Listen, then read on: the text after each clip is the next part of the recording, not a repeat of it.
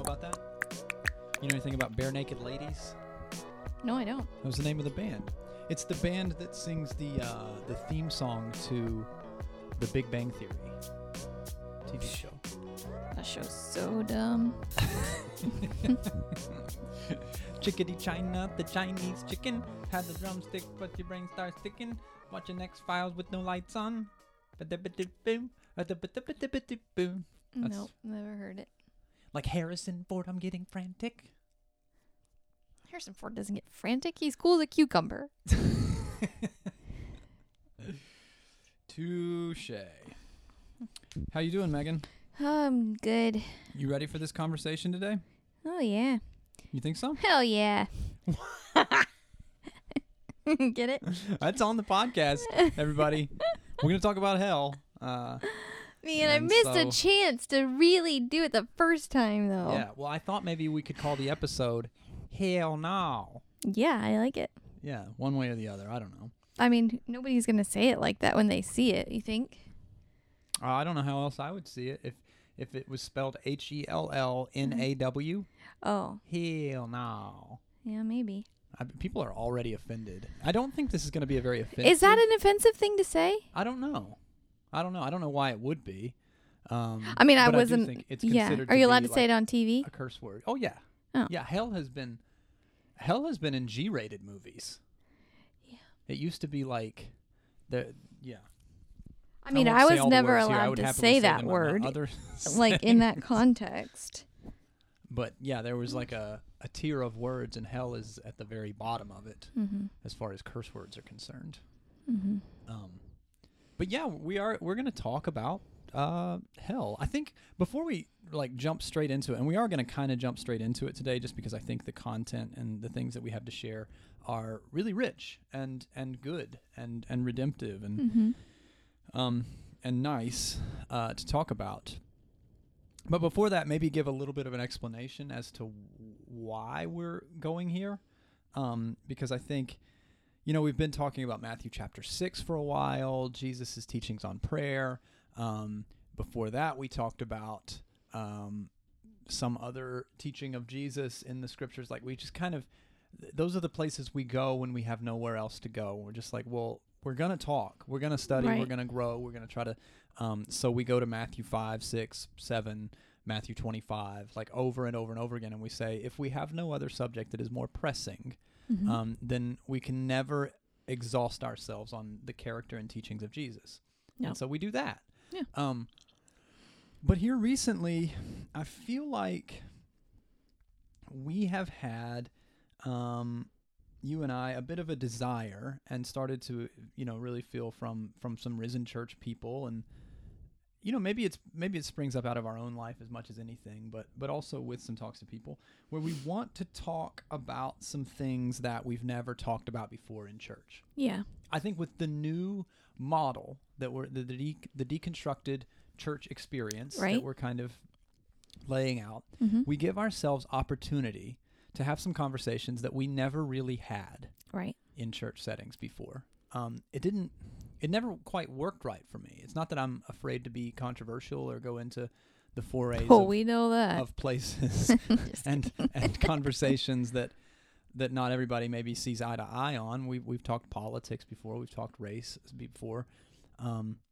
But some of these other subjects, we've never really talked about human sexuality, and I think we may want to do that over the course of the next couple of months at some point. We've never talked about marriage. Yeah. And I think we may want to talk about that pretty soon. Yeah.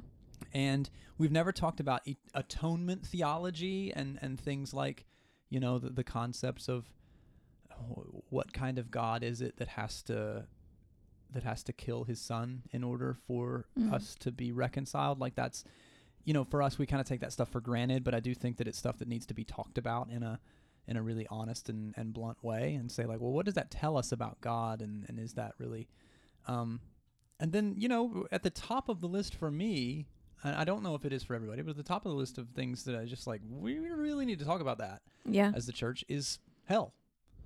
We need to talk about hell. Yeah. So, that's what we're going to do. Okay. For at least the next 3 weeks, we're going to talk through some points that we have about what we believe about hell. Now, I'll say this again at the end of this, but you don't have to believe the same things we believe. And also, anybody who's a part of Risen Church today, I don't think you'll be too surprised to hear that basically all the stuff that I'm going to say that I believe right now, I've believed for as long as you've known me. I've thought this way, mostly these ways. They're always evolving. But mostly I've thought these ways for 10 or 12 years now. It's just not something I've ever really talked about in explicit detail. Right. But I think this is a good setting for it. Yeah. So, how do you think? What do you want to jump right in? Okay. First page is not necessary. That's for the video sermon that we're going to share together. We'll do that later. One down. One page down. Did you hear? Could everybody hear that? I think, hopefully. Also, if you could hear that, you could probably hear that our washing machine is about to take off. Sorry about that. Yeah. It's probably not too noticeable, actually. Okay. That little low hum. Yeah, let's think about, as we're reading, let's think about what's a good title. Yeah. Let's think about what parts of this do you want to cover, because I do think we should do the video together again. I think it's way better. Okay. If nothing else. Did I sign a contract already without knowing? I don't know. Oh, but the people of Risen Church have spoken, and after 6 months of me saying, you guys got to listen to the podcast, it's just better because Megan's there. Well, they just need to listen to the podcast. We've now arrived at well, why wouldn't you be there on the video too if she makes everything so... Because it's a lot more work for me to be on the video than it is on the podcast. Yeah. So if you end up being on the video, just kind of maybe thinking of and making some notes there of here's a part that I would like to cover. I'd like to, I'd like for this to be my part to talk about if you come across anything like that. Okay. All right. So to get the thing started, Megan. All right. What do you think about when you hear the word hell? Volcano. Yeah. That's me what too. I think about. Me too. Like the deepest pit of the volcano, like where the magma and the I guess it's just magma and rocks and fire are. Sulfur. Yeah. Yeah. Okay. Yep. Hell is... But I've never actually seen a volcano. That's kind of crazy, isn't it? Inside of... Every time I see videos or pictures of a volcano, yeah, it's kind of I don't know if I've said this on this podcast or if this is just a conversation I've had with friends. I know I've had it with you. There's certain animals that I don't really believe in. Like Kodiak bears, like those really oversized bears. To me, they literally look conceptually. I've never even heard of a Kodiak bear before. I cannot convince myself that that's actually an animal. It just looks like a costume or some made-up thing. I think more sea creatures are like that for me. I feel that way about a lot of sea creatures. And I've even seen killer whales, orcas, in person, at SeaWorld or whatever. I don't buy it. I just don't believe it. You think they just painted something? Yeah, but it's so weird. I don't understand what's the play there. What's the it's true. Why would they? But it doesn't seem real to me. I cannot convince myself that it's actually a real thing. Yeah. I feel like I would feel that way if I saw a moose in person. Just certain large animals, I just don't believe. Anyways, volcanoes are the same way for me. I see pictures of them, I see videos, and I'm like, that's not real though. Yeah. It's not like that's real. Not like they're really gonna explode or. It's not like there's really lava on the earth. Right. But there is, and that's so weird. It's so weird, yeah. That is really weird. Okay, so you have volcano comes to mind whenever you think of hell. Do you remember doing Heaven's Gates, Hell's Flames? Oh, do I remember? I was in it. So anybody who's listening who doesn't know about this, why don't you go ahead and give them a rundown? There were other things a lot of Baptist churches and well, I don't know, in my area it was Baptist churches that did Judgment House was a similar thing, but we did Heaven's Gates, Hell's Flames.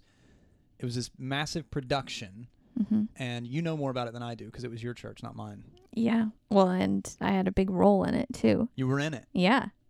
Well, did you go to heaven or hell? Oh, well, tell us, how does it work? So basically, from what I can remember, I mean, this was a long time ago, but you put on this play for people. You invite, and it's a big push. I'm going to give you a pop filter if you don't settle down over there. What? Put on this play for people.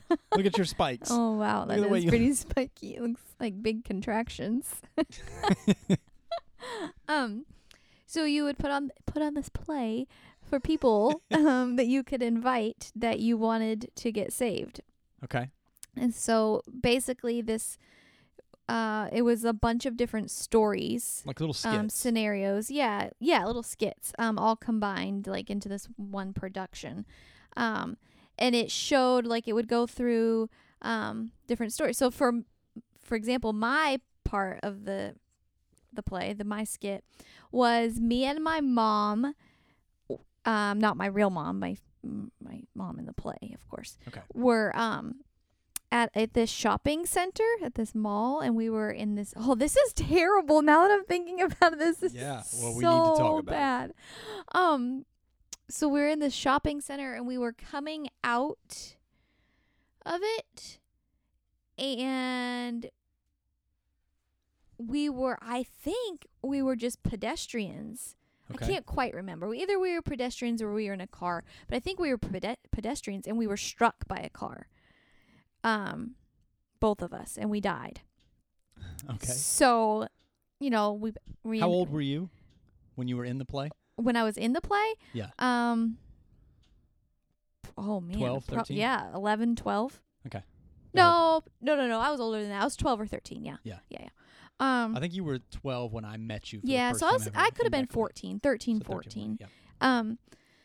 But I played like I was a 7-year-old girl or something like that. I was pretty tiny. I was a wee lad. Yeah. Lattice.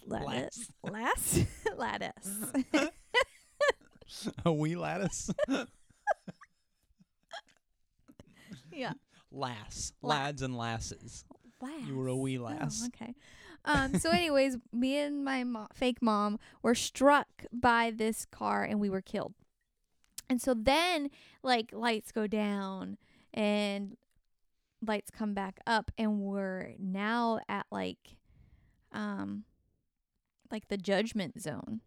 The judgment zone. That's a pretty good way of putting it. Yeah. Right? Yeah. Like we're just in this. Yeah. Well, don't ask me, because I know why you're asking me, because you want to know like what's the scriptural terminology for this, and I would just say, well, there isn't. No, this I is know. all I'm made up. trying to think of like what it would be considered. Like I'm guessing it was like this place It's the gate of between heaven. heaven's gates and hell's flames. Right. Like it was you're like you were standing in this space. and there was this angel that had this huge book, and he's like flipping through the pages, and it's real quiet, and all you can hear is the pages flipping. Yeah. And he's trying to find our names in this book of life, right? The Lamb's Book the of Lamb's Life. Book of Life, yeah. Yeah. To see who gets to go to heaven and who gets to go to hell. A very strange little misuse of a quote from Revelation, I think. Yeah. The Lamb's Book of Life. Yeah. A really odd little thing. Wow, yeah. That we clung Okay. to as a You want to get your name written in that book as far as this was concerned. I don't want to tear down a bunch of stuff. Like you can believe that if you want to. Yeah. It's not. It's to take it for granted that that's like the doctrine of Christianity is like, well, no, not most of it. Yeah. Not most Orthodox Christianity for hundreds of years didn't exactly have this like. The whole goal is to get your name written on God's nice list in the Lamb's Book of Life. That's pretty new and American. Anyways. Oh, okay. Well, so in my story, ends up finding my name, but not my mom's name. Yeah. So, I didn't know, like, I don't remember exactly how it all played out. But anyways, I remember having to act like, it was like a terror scene. Like the devils and the demons came and they got my mom in front of me. Yeah. And dragged her away. And so then all the lights went like, dun, dun, dun. Yeah, red lights. Yeah. I remember there being red lights and scary music. Yeah, and they dragged her away. She's screaming. I had to like scream What did the at devil my look mom. like? Oh, definitely. Like he had a red tights. Was it like red tights and red face, horns, and black, and had like a cape, and he would swish around and like, yeah. It'd be real. Where do we get that image? Like that. Have you ever considered where that image comes from? That like this was a church production saying this is the truth of Scripture that we're relaying to you, and the devil comes out with red face paint and horns and a tail and tights with demons working for him. Yeah. Yeah, he looks like Darth Maul. Yeah. From the Star Wars franchise. Yeah. So anyways, and so then I know, I it think gets it gets even a little bit better. creepier Yeah. for sure. Yeah. So they take her away and I'm screaming, like, and I got so many compliments after that was over. Like, you did such a great job. It was so believable and blah, blah, blah. And I was like, well, thank you. But then it's like The trick is to pretend that this is real because that's what the whole thing is about. Right. Exactly. I was able to call upon real terror and trauma within my heart. It's really easy. I'm 12, by the way. Yeah, right. But then it's like after she goes away, the lights change again, the music changes again, and it's back to this like wah kind of music. Not happy music, just, like Yeah. back to the like looking for my name in the Lamb's Book. And so then finds my name, and Jesus comes up at the top of the baptistry, because there was like huge steps up to our baptistry, and that's where Jesus was in the play. And I got to go walk up the steps and meet him, and I was so happy. I was like jumping and skipping like nothing ever happened. Yep. Forget mom. Yeah. Who cares? Yeah. Party in the attic, torture in the basement. Right. Take me to the attic. But then it was like this. I mean, how? So I wanted to say something, okay, like that's just it. That's all. a fun little like one more question, and I don't mean to pick apart the people of Heaven's Gates, Hell's Flames. Why was Jesus hidden until your name was found? Why wasn't Jesus standing there watching your mom be dragged away to hell too? I mean, it's his plan, right? Yeah. I don't know. The angels had to do that. He only shows up to see the good stuff. Right. But yeah, the angels witness her being dragged away to hell by Red Tights guy. Mm-hmm. And then, but he doesn't see that. I don't think so. Jesus Not only, that I can remember. I remember. Yeah. I remember seeing it. Jesus only comes out for you. Right. And it's like he didn't even know the hell thing was happening. Right. Which I think is a really telling part, I think, of the early, like, falling apart of my theology of this is just kind of like, we have a really hard time actually reconciling this with the person of Jesus. We have to put Jesus in another room to deal with this hell construct. Yeah. That we have. Like, Jesus can't stand there and watch that happen. Right. Because Jesus is love for us, and this is not a loving thing that's happening to them. Mm-hmm. Yeah, that's really interesting. Mm-hmm. So to boil it all down, we have this sort of theology, and let's talk for just a second about what it means to be a Christian and what other people, think about us as Christians. And I would say, like, that as a Christian, we have a few things that are core tenets of our faith, right? Right. We love our enemies, no matter what, right? We that's like a first and foremost thing. We love God and love people, and we love our enemies. Mm-hmm. We forgive 70 times 7, which is another way of saying we forgive infinitely, over and over and over again. We are nonviolent. We never take violent action against others in the name of Jesus. Jesus, turn the other cheek, right? Go with them the extra mile. Lay down your life for your friends, your brothers and sisters, and even your enemies. Bless those who persecute you and mock you. All of these things. Anybody who disagrees with us on these things gets thrown into a volcano where God tortures them forever, right? These are the core tenets. Yeah. Do you see where this becomes a thing that we kind of have to address and sort of say, like, well, wait a second. There's a whole bunch of stuff that we consider Christian, and then this is considered Christian too. Yeah. And so I think that's why we should probably talk about it. Yeah. What were you about to say something? Yeah. Like you went somewhere else. I went somewhere else for a minute. I was just thinking I was just thinking back of that story again, and like, holy cow, I can't believe that was me. Like, I was a part of that. You were doing, yeah. I was doing that. You were in the not like, how dare me? Not. And I was attending it and fully believed it. Oh yeah. But I guess if I heard that story, I would think, I wonder if that had any negative effects on that person, on her growing up. If you saw a 12-year-old girl in a play today. Yeah, I wonder if that affected her later on. And yeah, it totally did. Like like, are you telling me you have trauma? Well, yeah. Not that I'm not going to cry, oh, I have trauma. Like, I'm not here to do that. But I will say there were many, many nights after years Yeah. after that I would lay in bed awake crying because I didn't know if my brothers were going to go to heaven. Like Yeah. that was like I can't let that happen to them. Like, cause Yeah. that was my picture of hell. Yeah, you saw it happen. Yeah. That's crazy. And I mean, that is the point. That is what the play is meant to convey. And beyond the play, as much as we make fun of it, I mean, I think that is what the theology of hell, largely in American evangelicalism in particular, that's the point of it. Yeah. It is to scare the hell out of you, right? It's Right. to scare you into heaven, to scare you into the arms of Jesus, Yeah. who somehow doesn't exactly even know what's going on with this whole hell thing. He's nowhere to be seen when that's happening. But yeah. so just to kind of boil it all down, the theology of hell that we inherited, and perhaps that you did too, the listener, is this. We had this theology. God loves everybody and wants everybody to experience his love in heaven. But the only way to experience that love is to learn and accept some bit of theology, right? Mhm. And then express it in a public way. Romans Right, 10:9, I quoted it. I've quoted it all my life. I'll continue to quote it. I actually believe there's something really redeeming and powerful about this verse. I just read it differently than I used to. If you openly declare that Jesus is Lord and believe in your heart that God raised him from the dead, you will be saved. Mhm.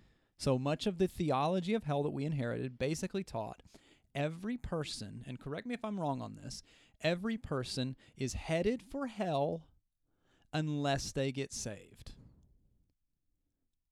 That is the theology we were handed. Right. You're headed for hell unless you get saved. Yes. You're born condemned. Mhm. But good news, you don't have to stay that way. Mhm. Unless, of course, you don't believe what I'm saying, or nobody ever gets to you to say it, or you don't live long enough to actually be able to intellectualize or conceptualize this, or Right. maybe you are mentally handicapped in a Mhm. way that you will never be able to conceptualize and Mhm. academically understand what I'm talking to you about. But can we just sit with that for a second? Can we just, like, before we get into, and some of this conversation is heavy and some of it's light. I think it's Mhm. more light than heavy, and more interesting and compelling and scripture focused than anything. But can we just sit for a moment with the good news is you are born condemned, but you might have a way out. Mm. That is the good news. If the stars are aligned, right? If the stars align for you, Mhm. then you might have a way out. Yeah. Those who choose not to accept the gospel are destined for hell. Those who never learn of the gospel are destined for hell. They will be separated from God in this life and punished by God forever after this life. All of that is what I used to mean when I talked about hell. Is Mm. it what you used to mean? Yeah. Absolutely. If you want to pick up and start, like, kind of reading through a couple of the notes here, or if you have Okay. any other thoughts about any of that. So the question, I think, yeah, we'll get to the question in just Yeah. a moment, but Yeah. that's what we mean. That's what we assume other people mean. Right. Yeah. That's what I believe the lion's share of the American evangelical community still means when they talk about hell. That's what I assume most people mean when they talk about hell. So here's the $1 million question that will be the subject of today's conversation and probably a few necessary conversations to follow. Is that still what I believe about hell? Is it still what we believe Yeah. about hell? I wrote it, so I put Yeah, I, yeah, sorry. but I think the question, We, this yeah. conversation is, do we? Right. In short, no. Yeah. I don't No. believe that anymore. Do you? Do you believe that same way about hell? No. You may find that shocking. You may not. Anybody that's listening, if you know me at all, then you probably don't find that terribly shocking. I haven't believed in that version of hell for probably at least over 10 years. Maybe it's been a little bit longer than that now. So if you haven't known me for more than 10 or 12 years, then you've only ever known this Drew anyways. Like, so Yeah. what? Mhm. I'm not like having a major shift in my faith here, a major change, like everything I've ever said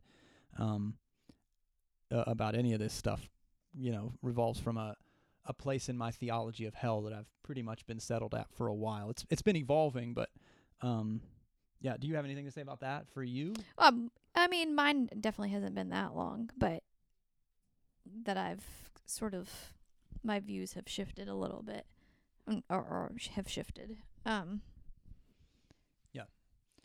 But you are at a place now where you're starting to say, I don't think I believe that anymore. Yeah. That version of the story. Okay. Yeah. Well, not that way.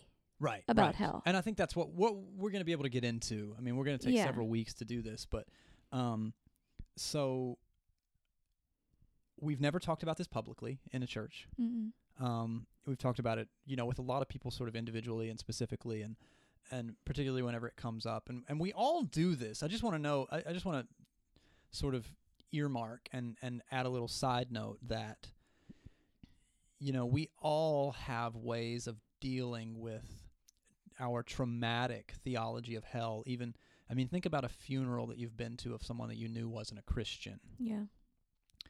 You don't exactly believe in hell in those moments. You don't exactly talk about things in the same way in those moments. When you're actually confronted with realities. Right. When you're actually confronted with, I think of the times that I'm confronted with addiction-based deaths. I lost a friend who was a fairly close friend for a little while when we were in St. Louis.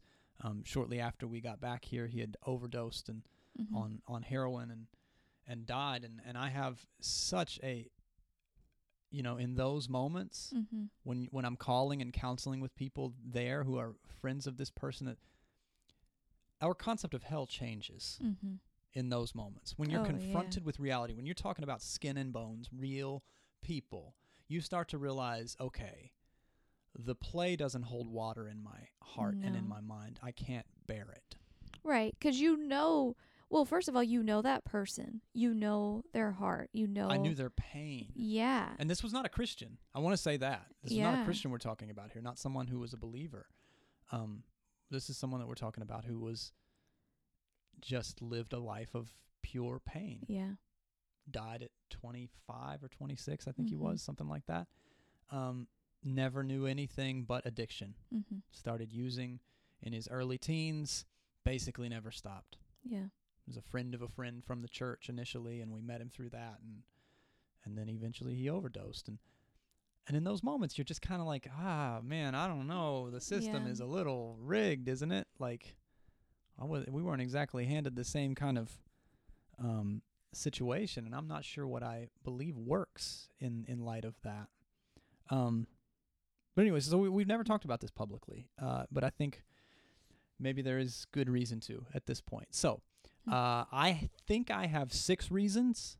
Whoa. We're only going to do 2 of them today. Oh, yeah. But I think I have 6 reasons why I no longer believe in the hell that we've just described you, and I've talked about them, so I think we could pretty safely say, like, these are 6 reasons we no longer believe in God throwing people into the volcano, hell anymore. And later down the list, there's plenty of things that are thematic in the scriptures that I think are more important than specifics in the scriptures.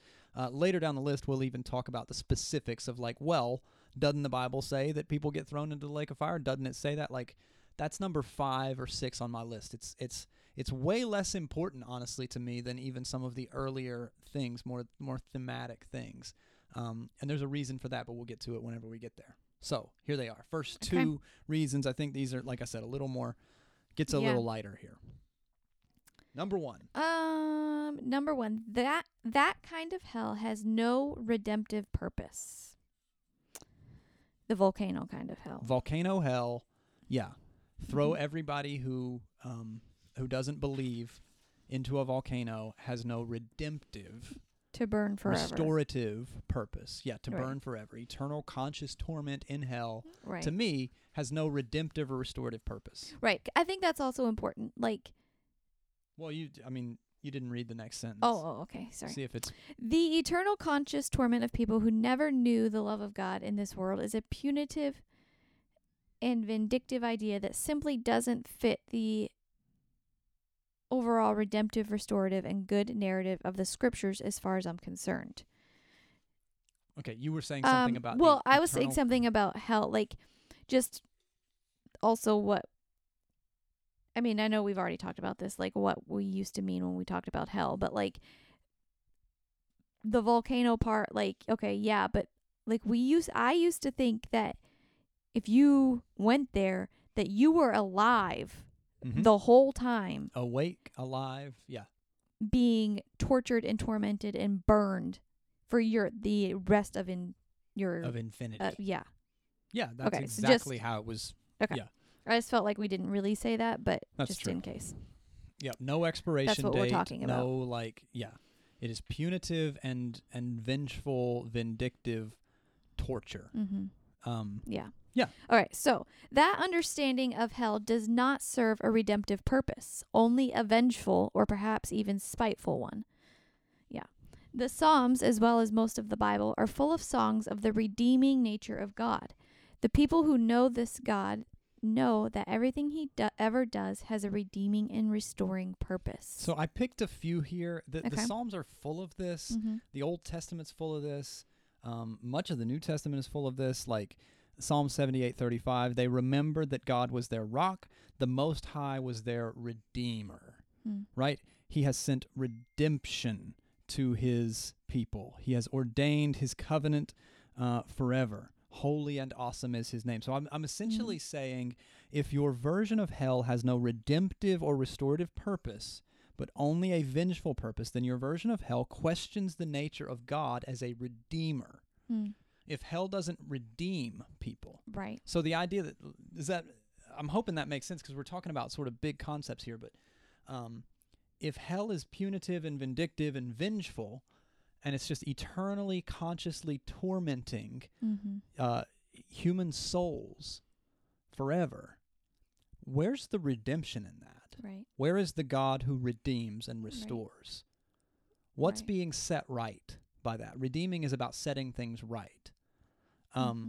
It's kind of like, if we punish our children in some way, we put our kid in timeout for something. We don't just do it to get revenge. Not in our best moments. Right. Not when we're being good parents. Right. We're trying to teach them something. We're trying to help them. The point is, you can't act like that in this world, or this world will be harsh to you. Right. You will hurt other people if you act like that in this world. It won't. The reason we punish is so that they come back different. Right. If we sent them to timeout forever, if we give them a death sentence in timeout, we are no longer redeeming. No. We are no longer restoring as parents. We're being captors. We're being captors. We're being spiteful. We're being vengeful. We're being vindictive. We're being evil. That is the definition of evil. Actions that are taken without any redemptive or restorative goal. So this is where we say, like, okay, before we talk about the specifics of Scripture and how, the word hell, anytime it appears in your Bible, doesn't mean what you think it does. Like, before we get into any of that, let's talk about the overall themes of the Scripture. And the themes of the Scripture is that God is a redeemer. Right. God restores things. God, when he makes things, he calls them good, and he works to make them good, and works to make them better, and works to redeem things that need redeemed, and works to restore things that need restored. That's who God is. Right. And hell, as far as I'm concerned, eternal conscious torment in a volcano doesn't do that. So it doesn't fit the nature of God as relayed through all of the Scriptures. Yeah. I want to see if you have something else in here that... Yeah, let's see. Right after the highlighted part. Okay. It doubts the God revealed through the Scriptures, and at the very least it puts limits on the amount of redeeming God can do. God always works to redeem and restore. The limits thing, I think, was interesting to what I was just saying here. Like, it puts a limit on it. We're like, well, hell does, God does redeem, he does restore, and then he doesn't anymore. Right. That's what I was going to... Yeah. Go ahead. That's, if you want to say something to that, but that's what I was kind of getting at with the word limit. Yeah. No, well, we never talk about God ever not redeeming. So why would it be any different? At what point does he give up and say, I'm done trying to redeem? Yeah. And does he do it If after he's after a 25-year-old overdoses on heroin right. and dies after a life of hell, after a life of torture and hell? Does he then say, well, I don't really do the redeem thing after a human dies on this earth. I don't really do that work. I stop becoming a redeemer the moment you stop breathing. Right. Yeah. Yeah, I don't think so. Okay, the eternal punishment of most of humanity with no hope of redemption or restoration to God's love simply does not align with the overall story of the Bible. Paul, along with other New Testament writers, teaches that this redeeming and restoring nature of God never gives up, and that ultimately all will know the redeeming nature of God through Jesus. Philippians 2:10. So when the name of Jesus is spoken, everyone in heaven and on earth and under the earth will bow down before him, and every tongue will say, Jesus Christ is Lord. Everyone will give honor to God the Father. Yeah. Did you want to say anything about that? You had Well, mentioned that scripture. You're the reason that scripture got put in there. Yeah. Well, just in our conversations up until this point about this, like how we were going to go about this series, I can remember, so the reason I brought this scripture up is because I can remember being a little girl. I mean, I was probably younger than when I was in Heaven's Gates and Hell's Flames. It was probably before that. Mm-hmm. My dad would go to different churches and preach. He was evangelist, I guess, is technically what he was. And still is. And he had like a few different sermons that he would kind of rotate until, Right. like it was just You're outing him here now. No, Megan. that's not a bad. It's seasons, like different seasons of like what he was talking about. So I heard this one a lot because we would travel with him. But at some point in one of his messages of this particular sermon, it was talking about Pilate. Yeah, thank you. Talking about Pilate. And that one day Pilate would have to stand before Jesus and that his knee would have to bow and he would confess Jesus is Lord. Right. And so, like, when he would say that in those moments, it was like everyone would cheer and, like, shout at him, amen, all of the stuff. Like, but now thinking back, it's like, wait a second. I wonder if we realize what we were talking about even then. Yeah. So what? Yeah, like, because the question becomes like sort because of this. Yeah, no, go ahead. Well, like cosmically and sort of theologically, if Pilate dies, after saying he washed his hands clean, but really playing a part in the murder of Jesus Christ of Nazareth, dies without believing that Jesus is the Son of God, and then eventually bows his knee, like after death, somehow post-mortem, somehow in hell or in some Hades, what's there's a Hebrew word for it too that comes up a lot in the Old Testament. Roughly translates the place of the dead. Like Golgotha? No, he's somewhere in this place of Sheol. Yeah, he's dead. Yeah. And at some point, as the good bishop is preaching, Mm-hmm. bows his knee and declares Jesus is Lord, like Philippians chapter 2 prophesies one day every knee will bow, every tongue will confess. What happens in that moment? Does Jesus not become his Savior?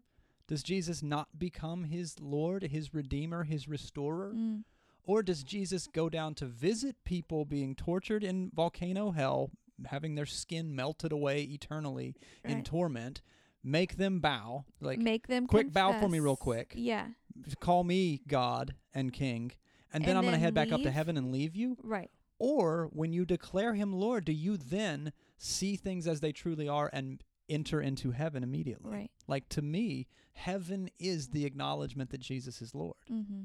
It begins here and now. It begins the very moment you begin to understand that that Christ is in all humanity, that Christ is permeating all things, and that the moment that you see heaven is here and now, and there and then, Mm-hmm. you're in heaven. Right. And so I have this eternal conscious torment with no hope of any kind of reconciliation, no hope of redemption, restoration, it does not align with the scriptures at all. And it seems to me that even a lot of people who preach this kind of stuff may not even see the little secrets that are hidden in there, the very things that you're like, you probably already kind of believe this. Mm-hmm. And we would like to give you some we would like to give you some narrative and some words for what you believe, some theology for like, yeah, I don't think you really consider the enemy loving, forgiving, if you believe that loving, everyone will confess Jesus as Lord, if you believe that every knee will bow and every tongue will confess, then, which confess is not in this version, that's just the version I grew up knowing. King James and the New King James. Yeah. Every knee will bow, every tongue. That's the version we keep saying. Right. We wrote something else here. It says just will say. This is maybe New Living. Every tongue will say, yeah. If you believe that, then can you really believe in the hell that we used to believe in? Yeah. I don't know. I mean, not as eternal. Like, I still think, and I don't know where I land on this, but I do think you could still have hell as a temporary, like, restoring and redeeming place. Like, the fires of hell being necessary for, like, well, if you die and you're full of sin and spiteful nature towards people and you do not profess the way of Jesus in your life whatsoever, well, you can't go to heaven like that. You'll ruin it. Right. So no, I know that. I'm saying like the eternal.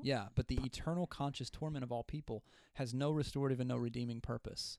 It is only vengeful and spiteful. There's no, Yeah, and I'm not sure, and it does not have any place in the scriptures. You just have to ignore Philippians 2:10. You have to ignore, and 2 Peter, I think, where Peter says that, oh man, let me pull it up real quick because it's a really great passage. The Lord is not slow in keeping his promise, as some understand slowness. Instead, he is patient with you, not wanting anyone to perish, but everyone to come to repentance. Like, until when? Yeah. He never wants anyone to perish without coming to repentance. I don't think there's any reason, and let me just, if you need some kind of validation for this, I think it's Martin Luther, not Martin Luther King Jr., Martin Luther, the, oh man, this lost me completely. I have no idea. What's that called in the 1500s? Where we started getting the Bible for the Protestant Reformation, the Great Reformer. Martin Luther actually believed in the idea of a potential post-mortem evangelism, is the phrase that he gave to us. Like, after people die, they still will have opportunities to confess Jesus as Lord. Now, I don't know about that. I don't know what the... Yeah. But to some extent, it does seem thematically the idea of an eternal conscious torment being perpetuated by God seems to run contrary to the God of Redeemer, the God who is a Redeemer, shown all throughout our scriptures. That doesn't redeem, it doesn't restore. So that's why I don't believe in that volcano version of hell anymore. Right. Reason number one, really. Yeah. Okay, I'm going to go on to the second reason. Yep. The second reason we no longer believe in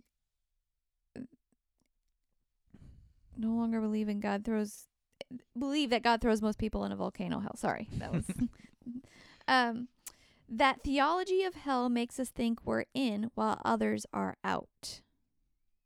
Give me some time on why this point should really matter to someone who takes Jesus seriously. I'm going to get to that in just a second. Okay. I want to sort of say up front, like, okay, there's a reason that I phrase that the way it is. Like, this theology of hell makes us think we're included and others are excluded. Now, that kind of thinking, any theology that is about me being in and others being out, should be alarming to people who know the life and ministry and teachings of Jesus. We'll get to those in just a minute. Okay. But before we even get to those, let's say a couple of other things about this idea. Okay. This may be the biggest PR crisis the church has ever known. When I was a child, like most children, I loved people. I was fascinated and excited by being around people as much as possible. As I grew older, this theology of hell crept into the way I looked at people in every part of my life.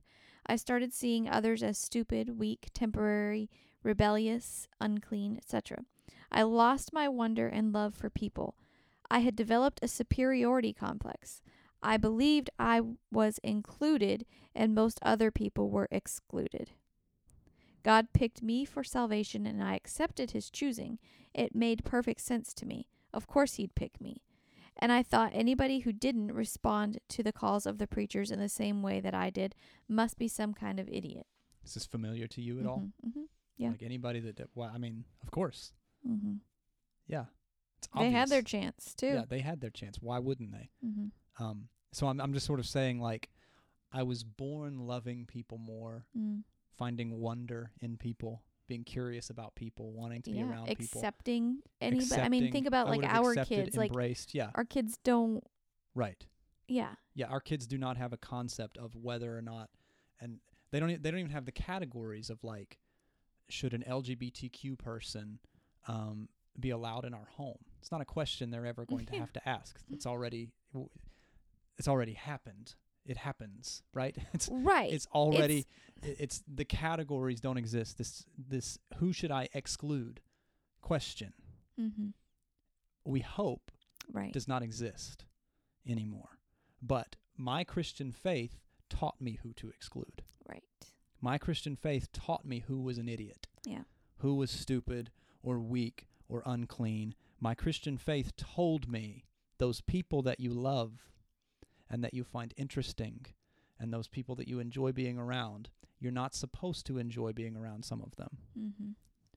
Those people that seem to be having a good time over there, they're not really having a good time, and if they are, well then their penalty is coming for having a good time. Right. That is essentially the narrative that I understood, that I took from a lot of it. So that's kind of what I was getting at with that whole passage there. Does that make sense, though? Yeah.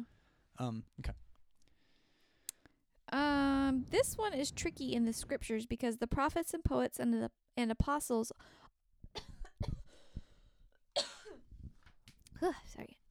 all have their own little superiority complexes from time to time.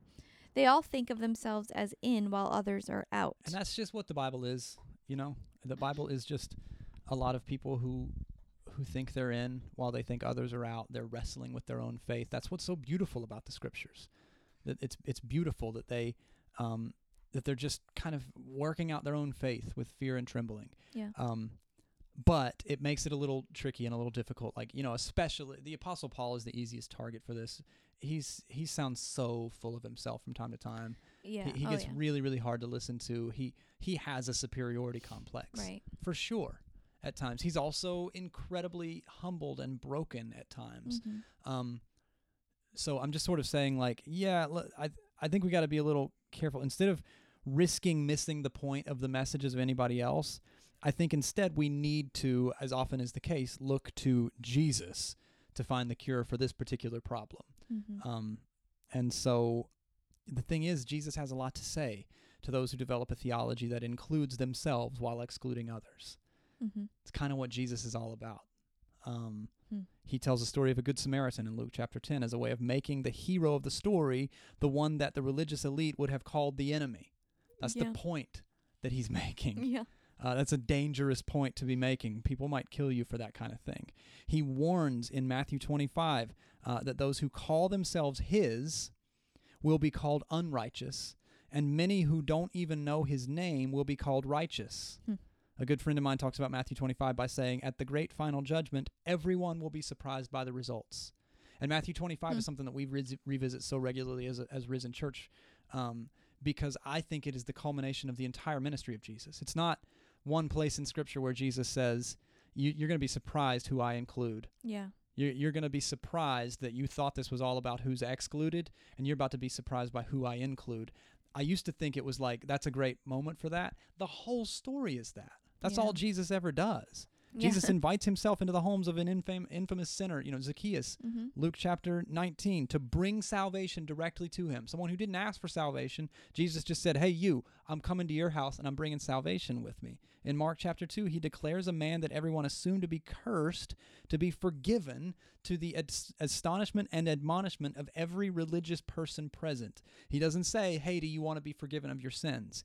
He turns to a man who everyone assumes to be cursed because he's crippled. Right. Right. That's what they would have. Right, They right. said, we know he sinned. Right. We know his parents sinned. That's why he is a paralytic man. Mhm. And Jesus looks at him and he says, son, your sins are forgiven.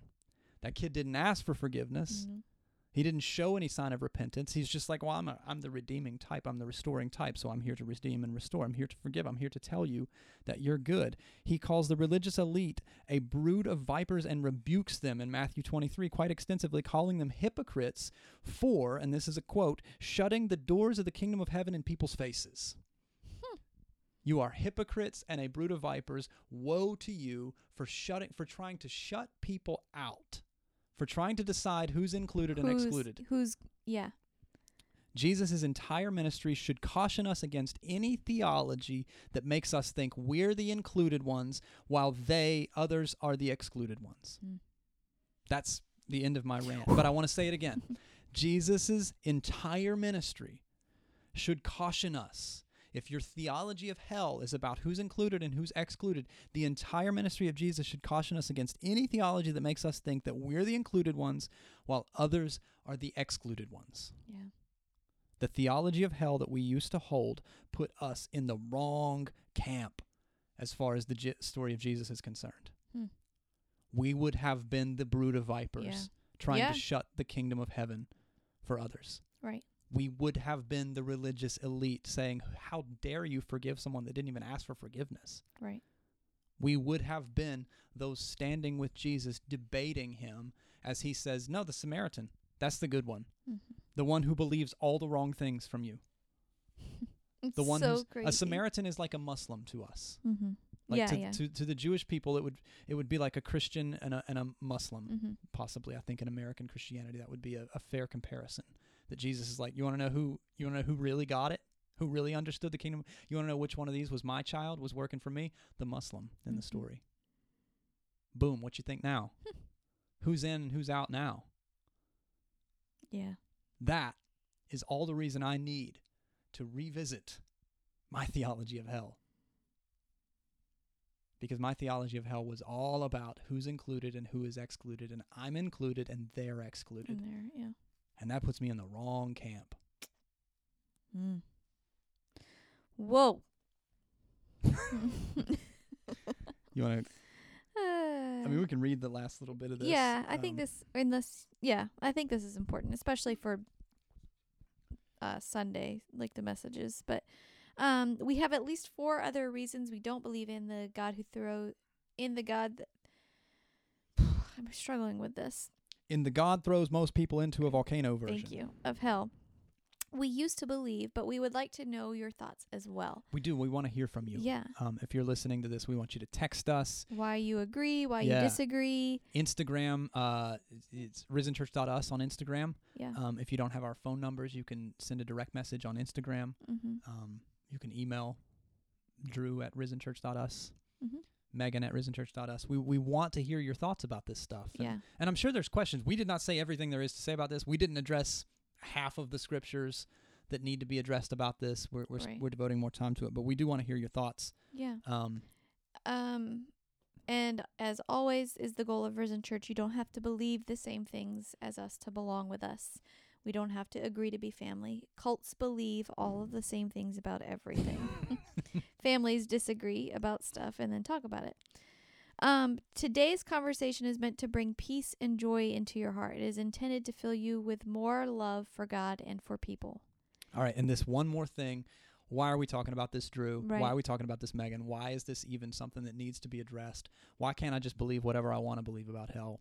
Well, theologies and practices that make us love God and love people less need to be dealt with. That is the work of bringing heaven to earth. Yeah. And so I would have to say, at the end of the day, the theology of God throws everybody in a volcano hell that I used to hold made me love God less and made me love people less. Yeah. It made my faith exclusive. Yeah. And I know some people are like, well, that's the only reason I do anything that I do that's good. And and we'll address that in future weeks. It's not true. It's not the only reason. Because I have heard that, like, I've had conversations before about that too. Like, well, then what's the point? What are we of anything anymore? Yeah. And I think that's important too, because took me a little while to We'll get into that. And, just as a little teaser, you and I talked about this yesterday, about how if you just think about everybody that lives on our block, Yeah. that I don't think there's a single Christian that I know of who lives on our block, at least not any vocal ones. And several of the people that I know that I would use as specific examples of people who have shown us the love of Christ, who have been incredibly benevolent to us, incredibly kind to us, incredibly sweet to us, are not Christians. Are either vocal atheists. We have neighbors who are Muslims. And yet they show the love of Christ to us, and I think that causes some real problems whenever we start to say, like, well, wait a second.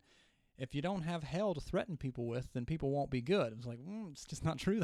Yeah. That doesn't hold water. Right. Now, I understand a lot of Christians may only ever behave properly because they're afraid that God will punish them if they don't, but that's a whole nother can of worms and a whole nother set of problems for another day. Yeah, it's true. And if that's you, that's fine. Let's get you a therapist. We don't have to create more scary theology that aren't true and don't align with the character and nature of God for you. We just need to, get you a therapist. You're right. Yeah, that's good. I have a question. Yeah. Do you brush your hair now? Do I brush it? Yeah. No. You Okay. think I should? I was just curious because I know you don't really have to brush your hair when it's short. Like, you can't brush your hair when you have a short haircut. Yeah. But, like, now you have long hair. And I'm just curious if you brush it. I don't. Well, I brush it with my fingers. I use my That's finger not brushing combs. it. My finger combs. You should try brushing it. Really? What do you think's going to It's a happen? nice experience. I think it's going to look like horsehair if I brush it. Well, don't brush it if you have to go do something first. Test it out before, like, you go to bed or something. Please subscribe to this. Please send this to somebody, and please send us a question. Thank you for your time.